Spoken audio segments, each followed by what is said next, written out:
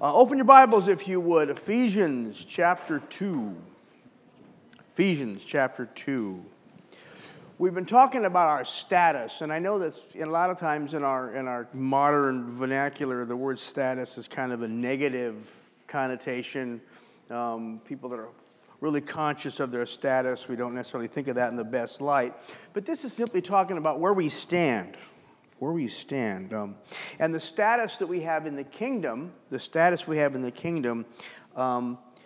is a product of our salvation, Christ having paid for our sins in His own blood. Our redemption, Him buying us back, paying the price for our sin, calling us His own. And, as we've talked about a lot over the last couple of weeks, our adoption as the children of God and the inheritance that is ours as a product of that. Well, this morning, as Paul walks through the book of Ephesians, Paul will talk about like a whole new facet of that new status that we have, a whole different way of looking at it. And so, as we read through the text this morning, just try to spot the remarks that Paul makes about the change in our status. And I do hope you're reading along.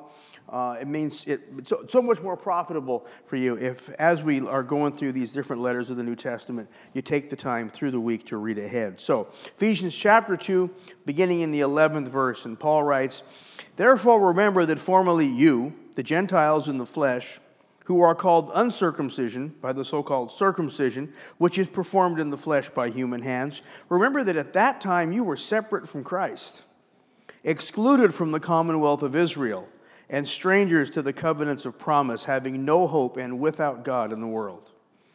But now in Christ Jesus, you who formerly were far off have been brought near by the blood of Christ.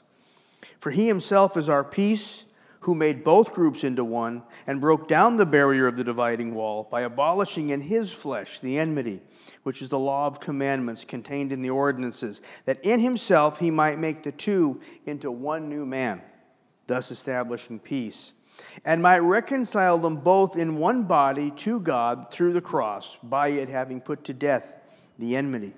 And He came and preached peace to you who were far away, and peace to those who were near. For through Him we both have access in one Spirit to the Father. So then you're no longer strangers and aliens, but you're fellow citizens with the saints and are of God's household, having been built upon the foundation of the apostles and the prophets, Christ Jesus Himself being the cornerstone, in whom the whole building, being fitted together, is growing into a temple in the Lord, in whom you also are being built together into a dwelling of God in the Spirit." Father, we thank You for Your word, and as we look to it this morning, Father, as we look to Your word and the instructions that Paul had for this church a long time ago, a long ways away from us, in a culture very different than ours, yet we know that, Father, because it is Your word, You speak to our hearts through it. So, Father, help us to see through whatever differences there might be in world and culture, Father, and distance and time, Father, to see the truth You have for us as we look to Your eternal word, Lord. Give us ears to hear and hearts to obey. In Jesus' name, amen. Amen. So, in this portion of Scripture, Paul is pointing out to the Ephesian church actually several changes that have taken place in status, all of which are the direct result of God's mercy. Everything we're talking about is by grace. As we saw last week, by grace, he said, you have been saved. Everything that happens here, everything we talk about is a result of Jesus' death, burial, resurrection, the outpouring of His Spirit on the church. Nothing other than that. As many of you know, I do a radio broadcast on Sunday in Anchorage and out here, and trying to elicit some feedback, just so I know if people are even listening or if it's beneficial. And I came to sharing my email address on the air, and I thought, well, how are people going to remember something as random as JJNM, right? And I believe it was the Lord. He said, well, just tell them it's just Jesus and nothing more. So that's not where it comes from, but that works.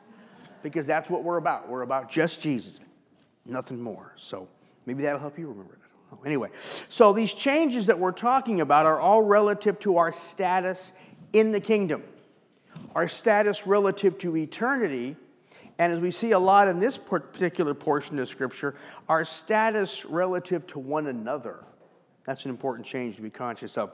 Last week we saw how drastic that change was. We talked about that portion in the passage where Paul says, you were dead in your trespasses and sins.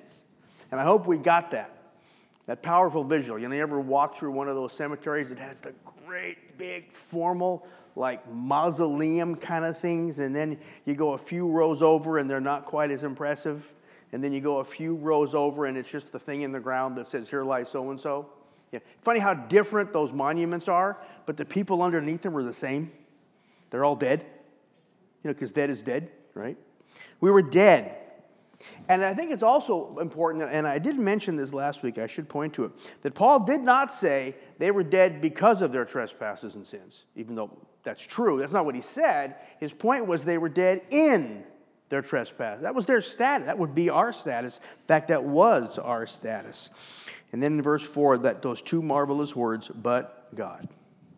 We were dead, but God, being rich in mercy, because of his great love with which he loved us, even when we were dead in our transgressions, made us alive together with Christ. So our status has really changed drastically. We were dead, now we're alive.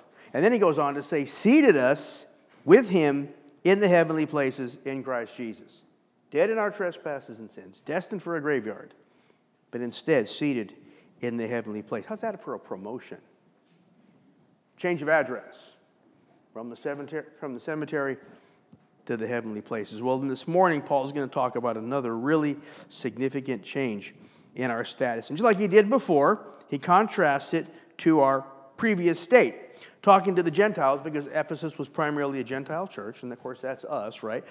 He says, you Gentiles in the flesh called uncircumcision by the circumcision.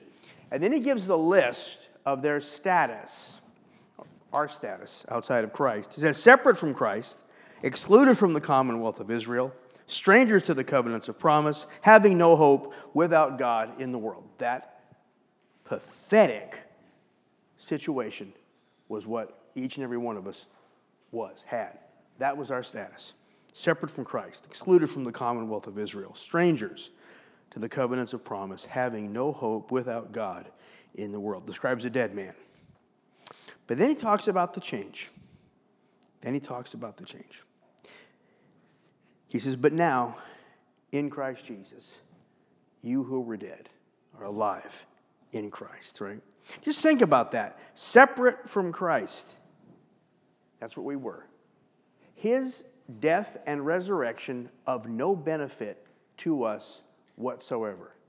In fact, his death and resurrection was a detriment to our status prior to faith.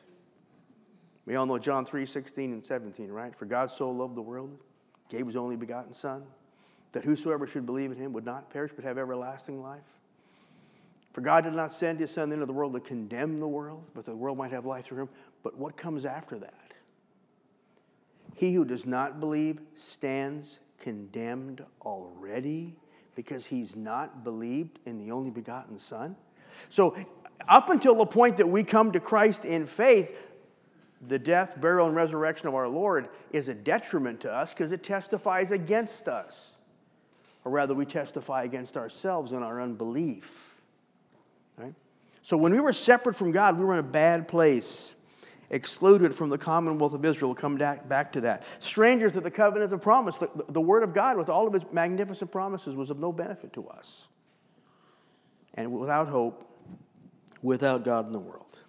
But now, in Christ, he says, you who were far away have been brought near. And in verses 14 through 18, Paul talks about the connection, the change in status between those who were separate and those who were connected, speaking then of the tribe of Israel, and brought together.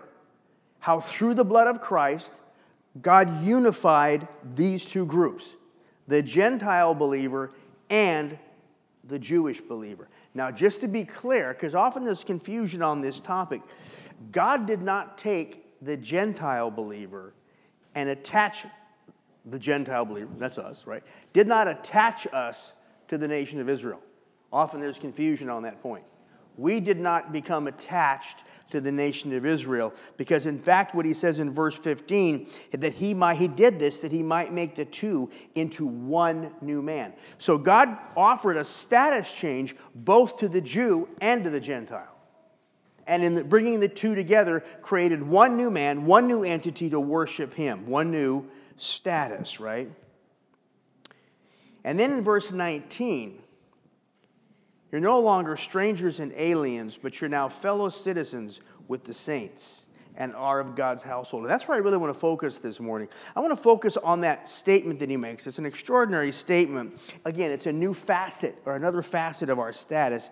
He says, you are now fellow citizens with the saints. What in the world does that mean? What does it mean to be a citizen in the kingdom of heaven? Now, we all have an idea, I think, of what citizenship means in our world, and I think we all cherish it, value it, are conscious of it.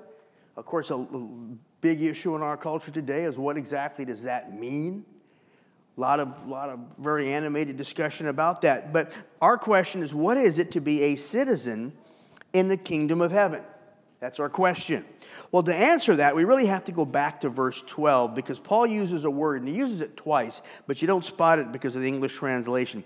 Back in verse 12, he referred to the Gentile as being excluded from the commonwealth of Israel. Well, what's the commonwealth of Israel? That sounds like one of those phrases maybe some British person might use, right? Commonwealth. It's not a phrase we use very often. Maybe a Canadian might at some point. But we don't use it very often. Well, that word commonwealth from Israel, the word commonwealth is almost the exact same word as he uses later for citizen. It's the word politeia. Politeia. And I sincerely try not to Greek bomb you, give you all these Greek words. But sometimes I think it really helps to know the word behind the word, especially when we've got it in English so much. Because this word politeia, which means commonwealth, it's from the word polis, which is a really, really old word, polis. And we use it in English a lot, right? Every time you catch one of those Alaska Airlines flights that connects at Minneapolis. Minneapolis is a weird word. It really is it's a combination. Often you hear me say two Greek words. Well, Minneapolis is a combination of an indigenous word from the Dakota language and a Greek word. Who thought of that, right? Or Indianapolis or Annapolis. A lot of those different cities use that word. How about the word police, right? The police, they keep order in the city. Normally associate police with a specific locality. And that's what that word means. So it's all from this Greek word police, which is a really old word. It's one of the oldest. It goes all the way back to the Mycenaeans. And those were the folks that went and beat up on the Trojans? Yeah, the Mycenaeans, right? And in the Mycenaean inscription, we learn that the word police not only spoke of the city, Mycenae, but it spoke specifically of the wall that surrounded the city. That's where the word starts. It starts with this idea of a wall around a city, and that creates a lot of visuals for us.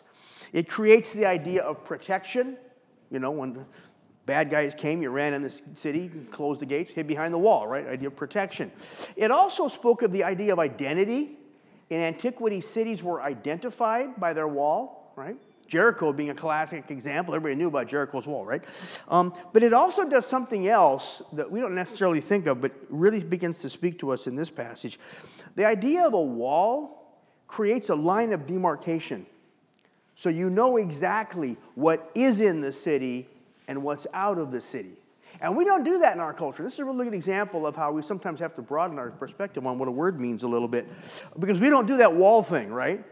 And as a result, we're not always conscious of, where the city stops and where the city starts. Who is and who isn't.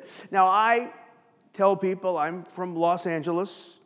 Key word in that phrase is from, right?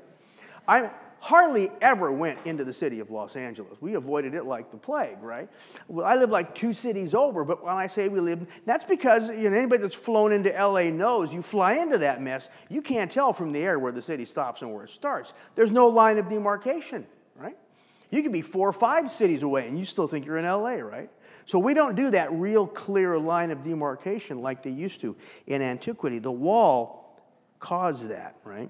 So this whole idea of a city and its protection and its identity and its line of demarcation, it was really important, really critical. And that shows up in the New Testament, right? Because there's 2 times in one chapter in the Bible where Paul's getting himself in really serious trouble, right? Acts 22. And what does he do? He says, wait a minute, right now. They're about, first of all, to put him in chains and haul him off. And he says, excuse me, I'm a citizen. I am a Roman citizen. And the centurion in the Roman legion goes, whoops. He backs off real fast because he couldn't do that. You couldn't put a Roman citizen in chains.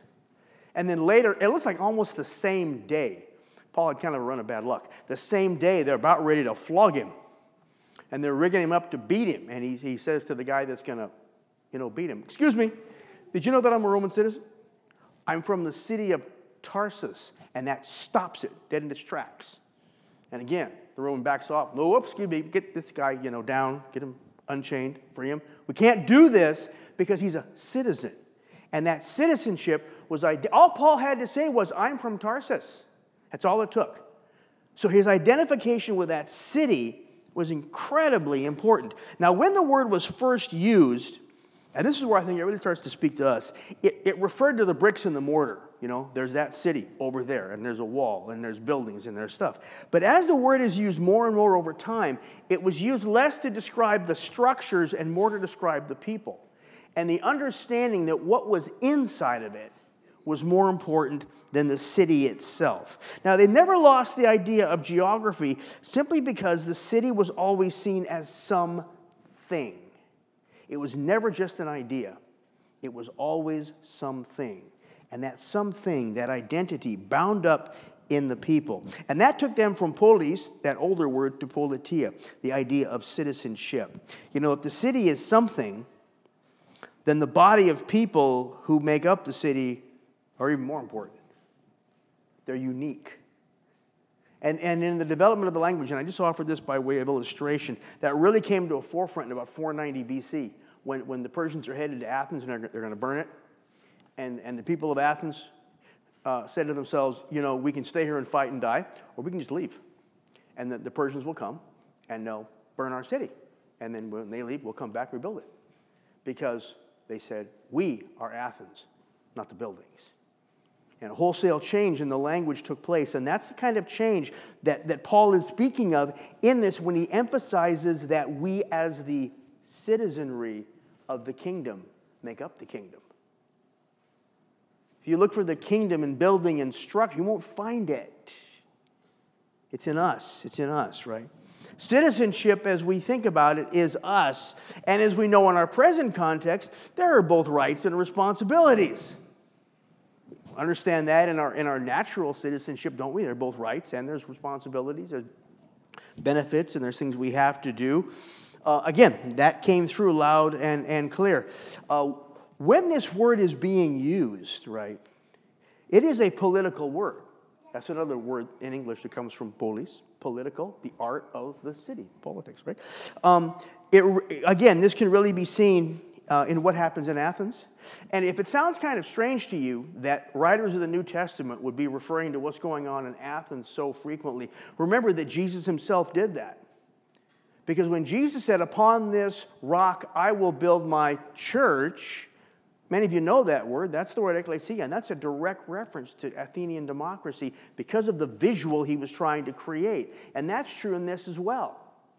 The whole idea of citizenry with its benefits, its privileges, and its responsibilities. We all know, Athens, they say they invented democracy. They didn't, but they were one of the first. When the Athenian democracy was functioning and the city had to make a decision, this is all part of the visual that Jesus was drawing on when he used that word ecclesia. When the city of Athens was making a decision, they would call for all the citizens, right? And again, it was misogynistic. It was only the men. We understand that. Not a perfect example. But they would call all the citizens, and every citizen, here's the privilege. Here's the privilege of citizenship. Every citizen had the right to vote. Every citizen had the right to speak up. Here's the responsibility. Every citizen had to. It didn't matter what you were doing in Athens. When they called the ecclesia together, if you didn't show up, they went and got you. and they would haul you to the place where the ecclesia met, right? Interestingly enough, and this is just kind of an aside, modern Greece is still the same. You have to vote in the elections in Greece. That's a reflection of this idea, the responsibility of citizenship. The only people in Greece that don't vote are the lawyers. Before you get too excited, they run the election, and that is scary. Yeah, I hope that didn't record. So there's idea of blending of responsibility and privilege in this word, right?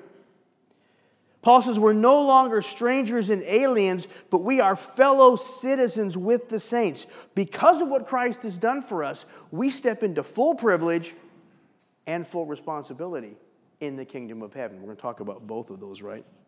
And then he says this, we're fellow citizens with the saints and members of God's household. Now, at first that sounds kind of like he's changed subject, right? He's gone from this political idea, citizenry, to this more familial idea of the household. One and the same. One and the same. Whether from a political standpoint, like citizenship, the polis, to a domestic one, the household, there's a common thread. Because it always refers to those people who reside together. So as the people of God, whether we're looking at it using political terminology, if that's what, registers in your head, or whether it's familial relationship, if that's what registers in your head, either way, he is saying the exact same thing. That by design, both the city and the home are to be an example of where faith operates in community and where it is shared in both right and responsibility. Probably every family here, I can safely say, the members of the family understand there are privileges, there are rights that are yours as part of the family, and there's also expectations, right? Maybe as simple as taking out the trash, but there's an expectation in the family, right? The parable is really laid out in the parallel, rather, in the closing verses when he says, you're no longer aliens and strangers, but fellow citizens with the saints of God's household, having been built upon the foundation of the apostles and the prophets, Christ Jesus himself, the cornerstone, in whom the whole building, being fitted together, is growing into a holy temple in the Lord, in whom you also are being built together into a dwelling of God in the Spirit. What's Paul saying to us? Paul is saying, again, our status has changed drastically from death to life, from aliens to adopted children, from separate strangers and foreigners to citizens, to members of the same household. And with this new status comes benefits. Benefits. We're protected. Just like the wall of a city would protect its inhabitants, so we are protected under his roof.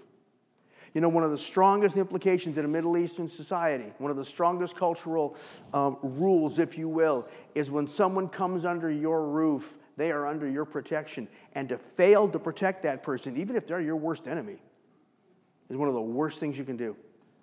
The whole story of Lot in the Old Testament is a very vivid description of that. When you come under someone's roof, even to this day, they're under your protection. We're under God's roof. As members of his household, we're under his roof. As citizens in his kingdom, we're under his roof. Therefore, we are under his protection. We've gone from the status of alien to adopted children, members of his household, identified with him. We said that both the city and the home bring identification. Nowhere is that more strongly indicated than in that marvelous parable of the prodigal. There's something said in that parable that maybe we look over a lot. I think probably we all know it. It's in Luke chapter 15. The rebellious child that takes his inheritance goes the other way. When he gets to another country, he spends all of his inheritance. He's broke. He's looking for work. He's looking for some way to survive. And it says in chapter 15 that he joined himself to a citizen of another country. That word is not used in Scripture all that often, but it's sure used there. What does it mean? It means everything we say about that word connecting us to the kingdom connected that person to that city. In other words, what Jesus was saying was, when the prodigal left home, he didn't just go work for some guy. He didn't just go find an employer that would put some cash in his hands. He actually identified with that other person and that other city, and he wholly betrayed everything he'd been raised with. That simple expression, he attached himself, and the word that he used is like to attach at a gut level. At a gut level, he attached himself to everything foreign to his birth. His betrayal of his father was absolute. But when that wasn't working out so well, he said to himself, even my father's slaves fare better than I do. I'm going to return to my father, and I'm going to ask to become one of his servants. And how does the father react? We all know the story. The father, seeing him in the distance, says to his servants, get a robe, get a ring, and get sandals. And we're not going to go into the details because that would take a whole other teaching. But the robe, the ring, and the sandals all speak specifically of his inclusion back into the family as a full member.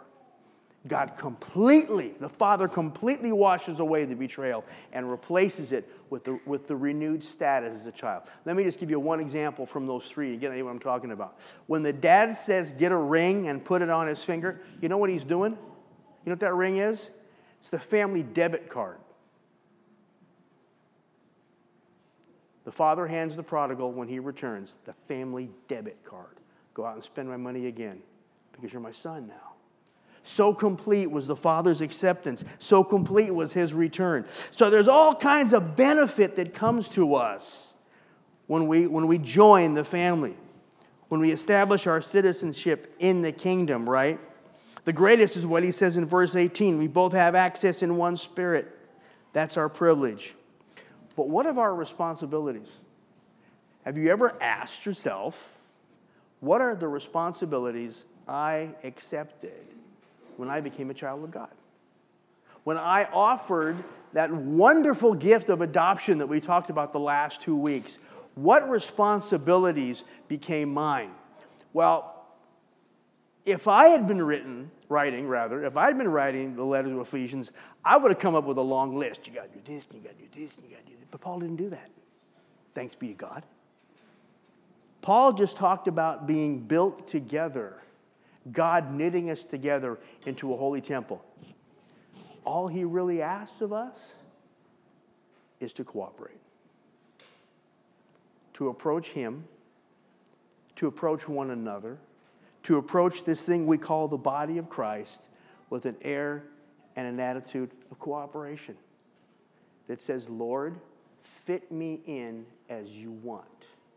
Fit me into your body, fit me into your home, fit me into your church as you want. So glad that Paul wrote that, not me. Because I like what Paul wrote. Of course, the downside to that is there's no limit to it. And that scares us, doesn't it?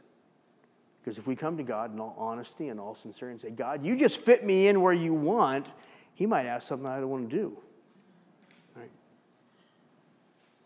But given what we gain from it, that's a risk I'm willing to take. Father, I thank you for your word this morning. And as Paul lays out just another facet, just another part of being called out of darkness into your marvelous light, being called your children. Now we're told we're called citizens in your kingdom. We come under your roof, Lord, in your household, Father. If we just kind of sit there and absorb the beauty of that and the power of that, it can be overwhelming in a beautiful way, Father. And I pray, Father, that even this week, as we're about our stuff, we'll just pause and think about the simple reality of you calling us your own, Lord. In every way, Father, extending to us, Father, all the rights and privileges, Father, of a child, all the rights and privileges of a citizen, your kingdom, Father.